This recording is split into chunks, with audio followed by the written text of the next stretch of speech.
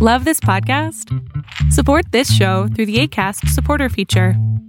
It's up to you how much you give, and there's no regular commitment. Just click the link in the show description to support now.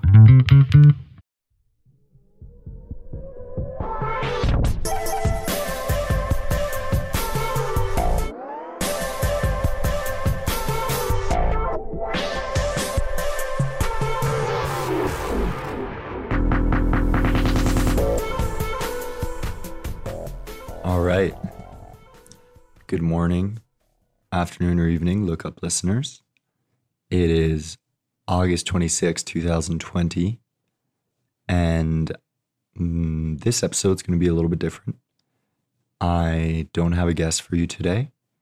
We've done now somewhere around 40 to 45 episodes, nearing that big 50 mark. And if you include the episodes that I lost, probably recorded just about 50 episodes.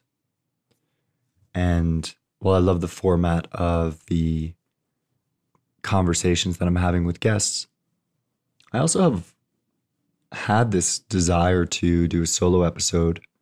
And I find myself this week with space to do that. I don't have a guest booked. I was quite busy last week. Actually, I had to move this week's guest to record in 2 days. And so we'll move back to regularly scheduled programming next week. But in the meantime, I thought, hey, what a great opportunity to do a solo episode. So y'all can get to know me better in some of the ways that I'm thinking about the world. August 26, 2020, we are still in the midst of a global pandemic. Although I did recently see a chart that some of the major epicenter cities like Phoenix and Los Angeles and Houston have seen a massive drop in the number of daily cases since the peak, which is wonderful. Wonderful to see. We also have fires in the northern part of California that are ravaging some homes. And so I have some friends there as well. And my heart, thoughts, and prayers are with all of you. I hope that everyone can be safe and happy and healthy in these times. And the same goes for those of you in the southeastern United States who will likely be affected by not one, but two hurricanes this week. Hopefully they subside a bit before hitting land. And all of this is happening in the backdrop of one of the most challenging political environments, I think, that we've seen in the history of the United States. And, globally, borders are shut. We're seeing a move towards more nationalism across the board. Various countries wanting to bring jobs back. The United States, in some ways justifiably so, wanting to bring important manufacturing capabilities for things like medicine and medical equipment and high-tech chip manufacturing back within the United States borders. And rhetoric between the leaders of the two largest economic forces in the world, the United States and China, continuing to escalate into adversarial tones rather than co-opetition type tones. So it's a fascinating time, and we're still sitting at somewhere around 8 to 10% unemployment in America. The rolling quarantines have definitely affected small and medium-sized businesses. And while the government argues over whether to stimulate $1 trillion or $3.4 trillion into the economy. And yes, that's right, trillions, not billions. Unprecedented amount of fiscal and monetary stimulus flowing. We see this Cantillon effect of most of those dollars flowing towards insiders, large corporations, CEOs, who over the course of the last decade, in an unprecedented run-up of the equity markets, have managed loose corporate governance policies, loose treasury policies in terms of using debt to buy back shares in order to pump the share price for investors.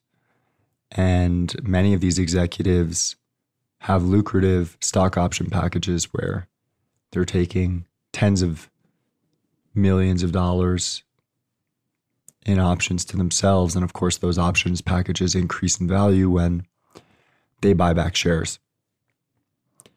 And so we've seen instances of companies that really don't need stimulus receiving it and then using those stimulus dollars to pay themselves fat bonuses. And it's no wonder why the average American struggling to make ends meet is demanding more support, and also has come to this place of lack of trust in our institutions.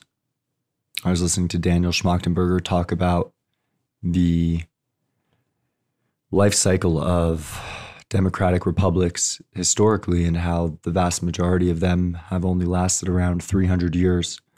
We're sitting about year 250 in the United States, and it's clear that there has been some decay in the trustworthiness of our political institutions, of our economic institutions. There's economic capture at the political level, much of which has to do with the Supreme Court ruling of Citizens United in 2010 that essentially dictated that corporations are people and money is free speech. We have a lot of money in politics, a lot of self-interested folks in power, and the youth are asking, what about us? And those that have been left out of the system are asking the same, and we're seeing the rise in political protest and riots around Black Lives Matter, justified by many conversations I've had with my Black and brown brothers and sisters who feel that they are not represented by this system. Worse, are intentionally held down by this system. And it's time for us to listen to them as well, if we haven't been already. Of course, I've had folks on this podcast talking about these issues, and I've also had folks speaking about the criminal justice system, which is another stain on our country, in my opinion, fueled by a failed war on drugs, harsh 3-strike rules, where young men are convicted of drug-related nonviolent felonies and put in jail for decades without bail.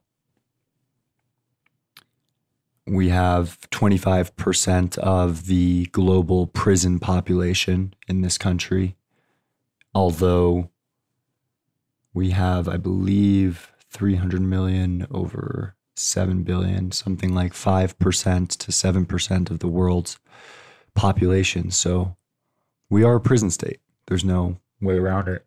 And those prisons are for-profit institutions in many instances who use low-cost slave labor of the prisoners to produce goods, an extension of slavery. And that's problematic, to say the least. And punitive justice is clearly not working. 75% reincarceration rate within 5 years for male prisoners in the U.S. And then, of course, on the flip side, looking at entry into prison system, I think that if you're a Black man, you're somewhere around 4 to 5 times more likely to be incarcerated than a white man of your age.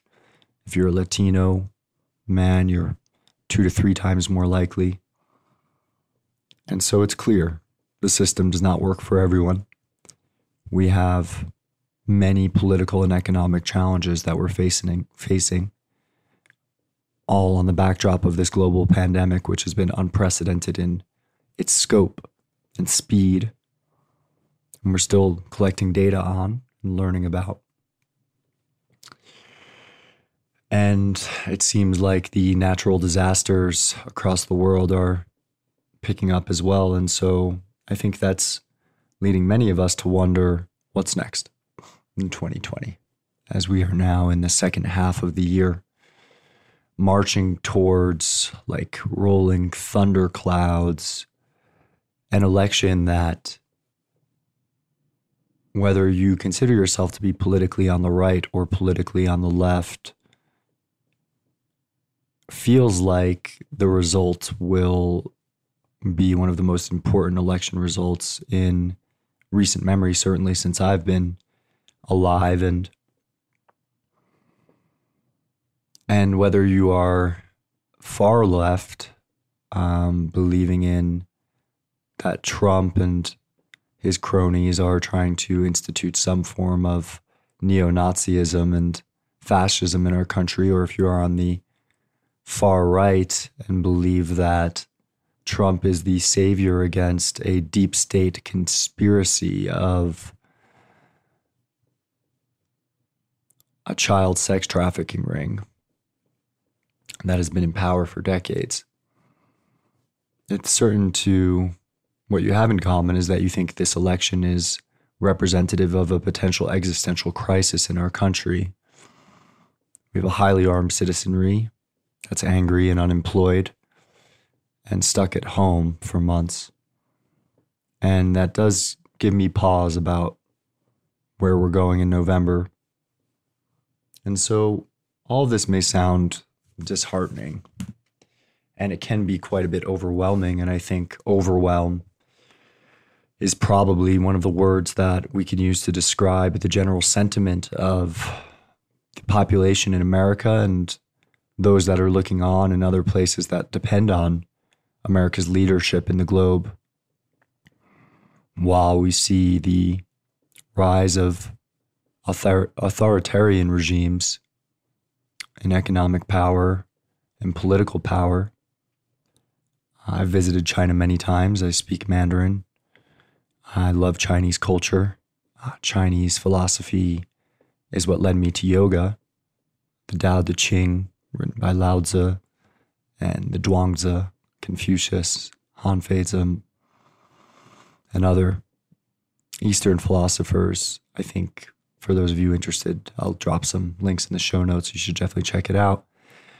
But, you know, there is a dystopian future in which a surveillance state like the CCP taking control over the majority of the world's economic and political resources, in my opinion, not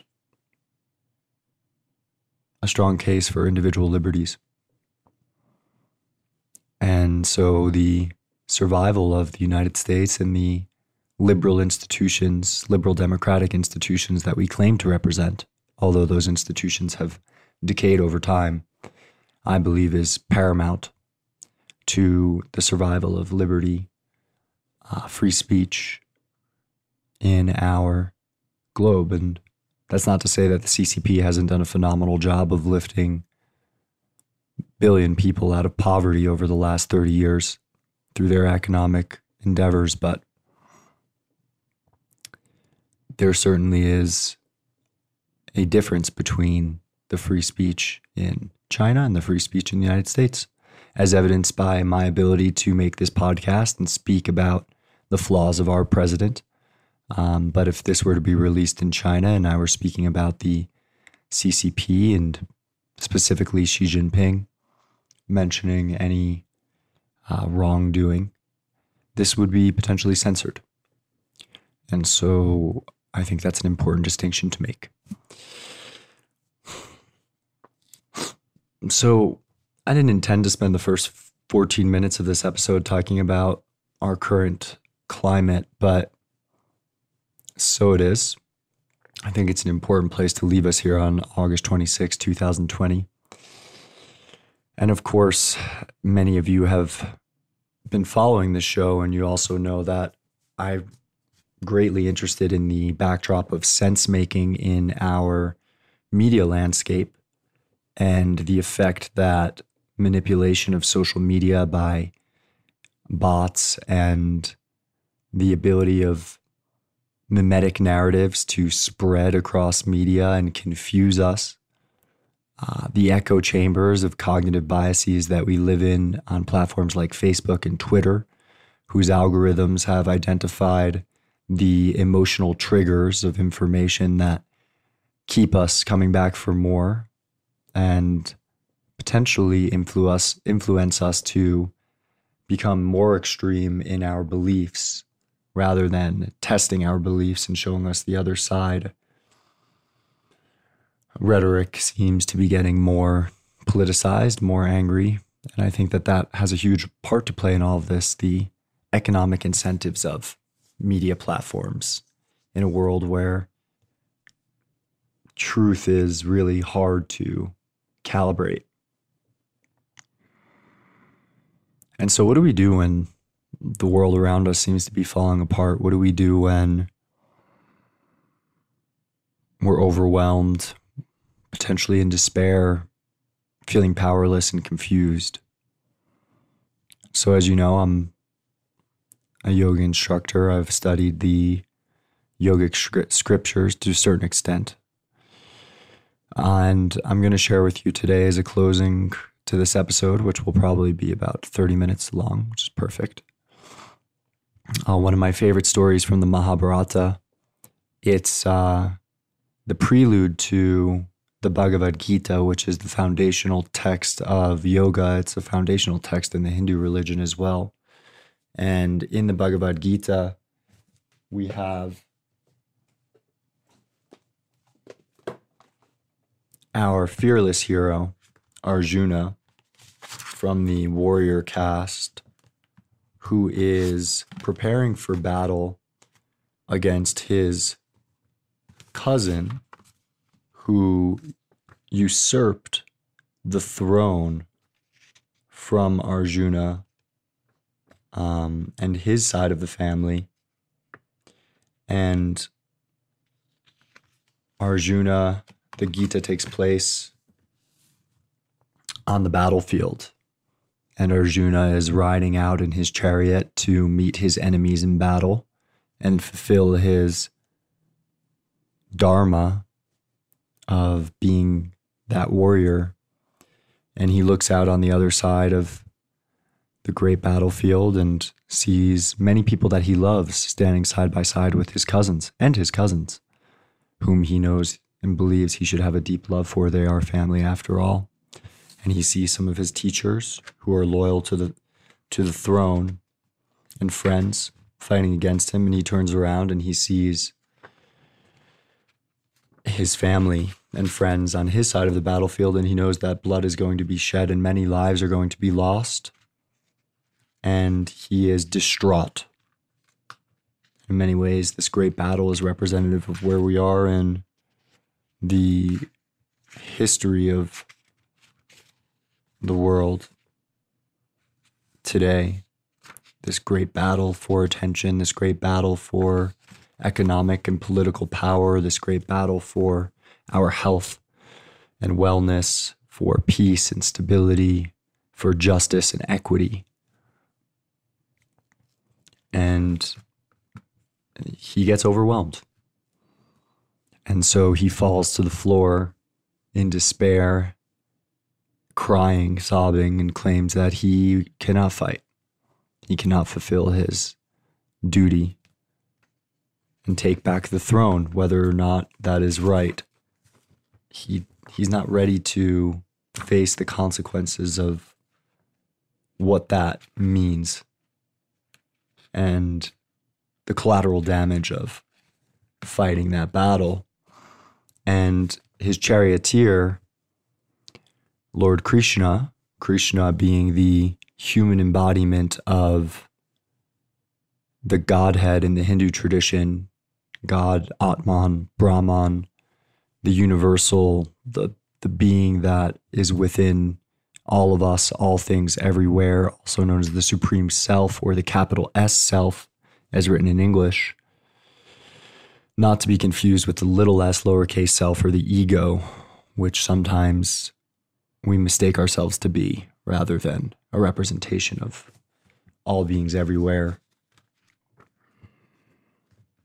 Krishna is like the Jesus character in the Hindu tradition. He is the human embodiment of God. And lucky for our friend Arjuna, Krishna is in his chariot, and that is where the Bhagavad Gita begins. Arjuna, in despair, incapable of taking action, lying on the ground in the midst of one of the greatest battles of his life, about to begin, Krishna shares the words of wisdom and the practice of yoga with our fearless leader and hero. But how did we get there? And I think that's what's most important, because if we are just at the beginning of here in the middle of 2020 of some tectonic shifts in the global political and economic landscape, then we're going to have to understand how Arjuna got to that place and why he was able to have Krishna on his side and in his chariot to help provide him with words of wisdom and give him the strength and courage and wisdom to actually go to battle.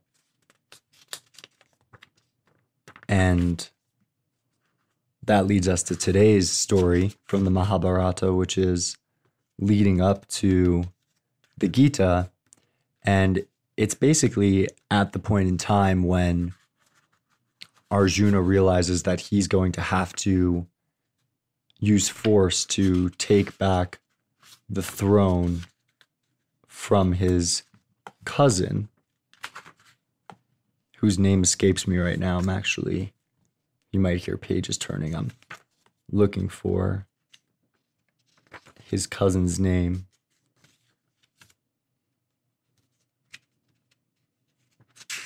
Hold on one second. Let's see if I can find it.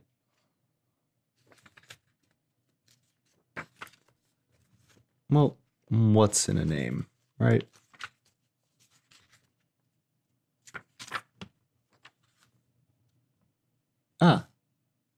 Duryodhana is the name. And Arjuna and his brothers are known as the Pandavas, or the sons of Pandu. And Duryodhana's side are the Kauravas. And they are meeting on the great battlefield. The battle as an allegory for the cosmic struggle between good and evil, and Arjuna not wanting to fight that fight. Well, Duryodhana and Arjuna know that they're going to have to go to battle. And Krishna, in addition to being the human representation of Brahman, or the God, the Godhead, God within all of us, the Supreme Self, in this gross physical plane is actually also a nobleman who commands a vast army. And so each, Duryodhana and Arjuna, are racing to Krishna's home in order to request that Krishna fight alongside them in the great battle to come. And Arjuna arrives first and sits at the feet of Krishna, who he finds sleeping, but does not disturb and wake Krishna because he has massive respect for this being. And he also has the humility to sit at Krishna's feet, subsiding his ego to the greater power. Duryodhana, on the other hand, arrives after Arjuna, and seeing the sleeping Krishna as an opportunity to gain edge, he wakens Krishna and sits at his head. Well, when we wake up, sometimes we rise up, and so Krishna jolts upwards, and the first person that he sees sitting at his feet is Arjuna. And then he sees Duryodhana, and Duryodhana says, Krishna, I have a question for you. And Krishna says, no. I saw Arjuna first. Arjuna gets to ask the question. And basically, Krishna already knows what they're coming for. He had been expecting them. And so he also poses, I know what you're here for, and you have a choice. You can either choose to have my vast army on your side in this great battle, or you can have me as your non-violent charioteer and advisor. I will not fight in this battle, but I will guide you through the battle. And Duryodhana knows what he wants. He wants the army, and he wants to speak first. But Krishna, of course, says, I saw Arjuna first, so Arjuna gets to choose. And Arjuna makes the choice of having Krishna as his charioteer. And I'll take a moment to read from another great text called the Katha Upanishad, which is an Upanishad that describes a young child's meeting with death, Yama. It's another important text in the yogic tradition. This quote is, know the self as lord of the chariot, the body as the chariot itself, the discriminating intellect as charioteer, and the mind as reins. The senses, say the wise, are the horses. Selfish desires are the roads they travel. When the self is confused with the body, mind, and senses, they point out. He seems to enjoy pleasure and suffer sorrow. When one lacks discrimination and his mind is undisciplined, the senses run hither and thither like wild horses. But they obey the rein like trained horses when one has discrimination and has made the mind one-pointed. Those who lack discrimination with little control over their thoughts reach not the pure state of immortality, but wander from death to death. But those who have discrimination with a still mind and a pure heart reach journey's end, never again to fall into the jaws of death. With a discriminating intellect as charioteer and trained mind as reins, they attain the supreme goal of life, to be reunited with the Lord of love. And so Krishna becomes the supreme self as the lord of Arjuna's chariot, guiding him. And Arjuna, the discriminating intellect, is the charioteer, whose mind is the reins, and he loses the reins before the battle. But he had the wisdom in this moment of seeking Krishna to choose to look inward.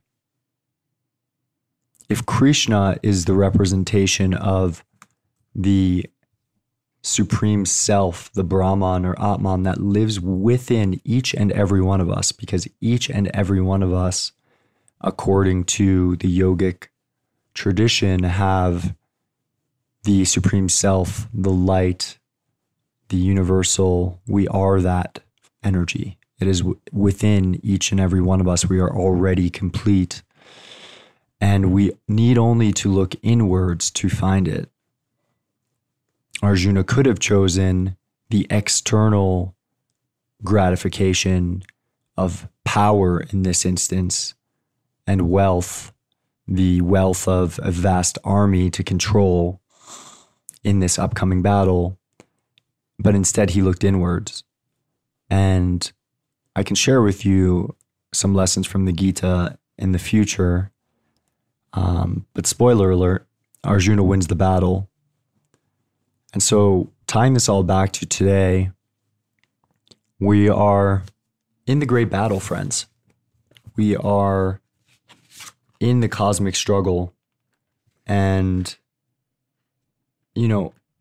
maybe it feels more acute now today with everything that I mentioned in the first 15 minutes of this episode than it ever has.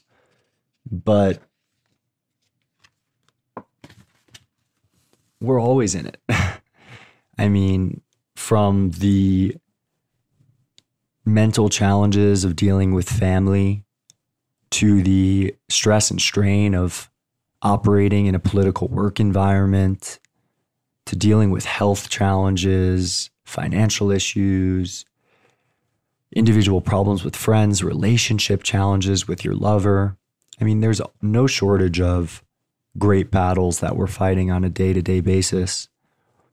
And the wisdom of this lesson from the Mahabharata is when we are preparing for great battle, we have a choice. And that choice is to look outward, to use our senses to justify our actions through external validation, whether that be through gained wealth or status or power or conditional love from friends or romantic partners. Whatever form that external validation takes, it is fleeting. And this is one of the lessons of yoga, is that we must not become attached to the outcomes of our actions and the rewards of our actions. Although we can enjoy them, attachment to them and seeing them as the ends in and of themselves can leave us in a precarious position, because these things are fleeting. Wealth, status, conditional love. But we can also choose at the moment of the great battle to turn inwards, to look for the light within ourselves to guide our decision making, our intuition merged with our heart center and our ability to discriminate that which is wrong and that which is right for us, for ourself. And I want to invite you to look inwards over these coming days, hours, weeks, months, years, to go inwards and to find that Krishna within yourself, to find that supreme power within yourself. You have all of the answers. You have all that you need. You are everything and everyone and everywhere. You are powerful. You are intelligent. You are exactly who you're looking for. And so with that, I'm going to close out my first solo episode of the Look Up podcast. I hope that you enjoyed that story. I remain available via email, marc@thelookuppodcast.com. If you're enjoying the show, please share it with your friends. I've got a Patreon community as well if you want to contribute and donate. Starting tier is $5 per month. It's like 1 cup of coffee per month to support the work that we're doing here. I don't have advertisers yet. I've financed this entirely on my own. And, quite a bit of work goes into this creation, and I hope that it's of value to you. And if you recognize that, consider contributing to the Patreon. And if you can't do that today, consider sharing this episode and others with your friends and family and loved ones. But even just words, reaching out to me, I appreciate that always. And yes, go inwards, but feel free to reach out as well, because Sangha or community or satsang, a community of truth seekers, is another incredible way to learn and grow. And of course, Arjuna won the battle because he looked inwards and had Krishna by his side, but he also had a vast army of friends and family by his side to support him. So I'm here to support you as well.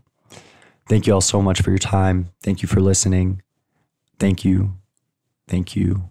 Thank you. And I'll see you again next week.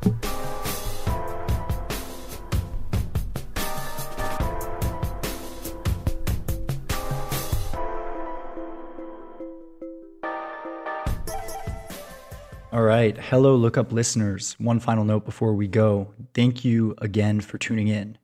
Going forward, we'll be releasing new episodes of Look Up every Wednesday morning, Eastern Time.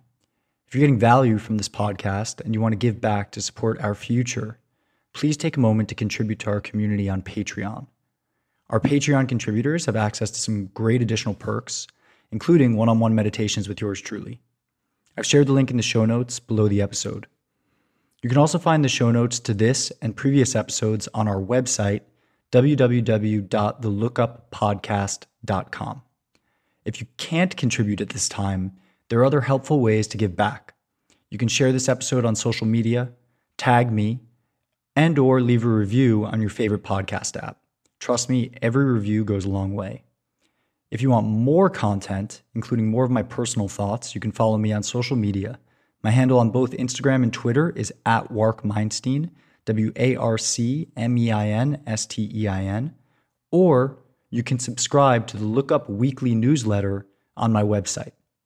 I'm also very responsive to email, so feel free to send questions, booking inquiries, speaking requests, and sponsorship opportunities to marc@thelookuppodcast.com. Finally, for those of you that don't know, I lead virtual yoga, breathwork, and meditation classes, as well as one-on-one coaching and teaching sessions, which you can book from the website or my social media accounts. Thank you to Sam Palumbo and Patch Kid Music for the great intro and outro tunes and for the sound engineering. Thank you, brother. And thank you to all of you listeners for continuing to support the show, for tuning in, and I hope that you've been enjoying this journey as much as I have.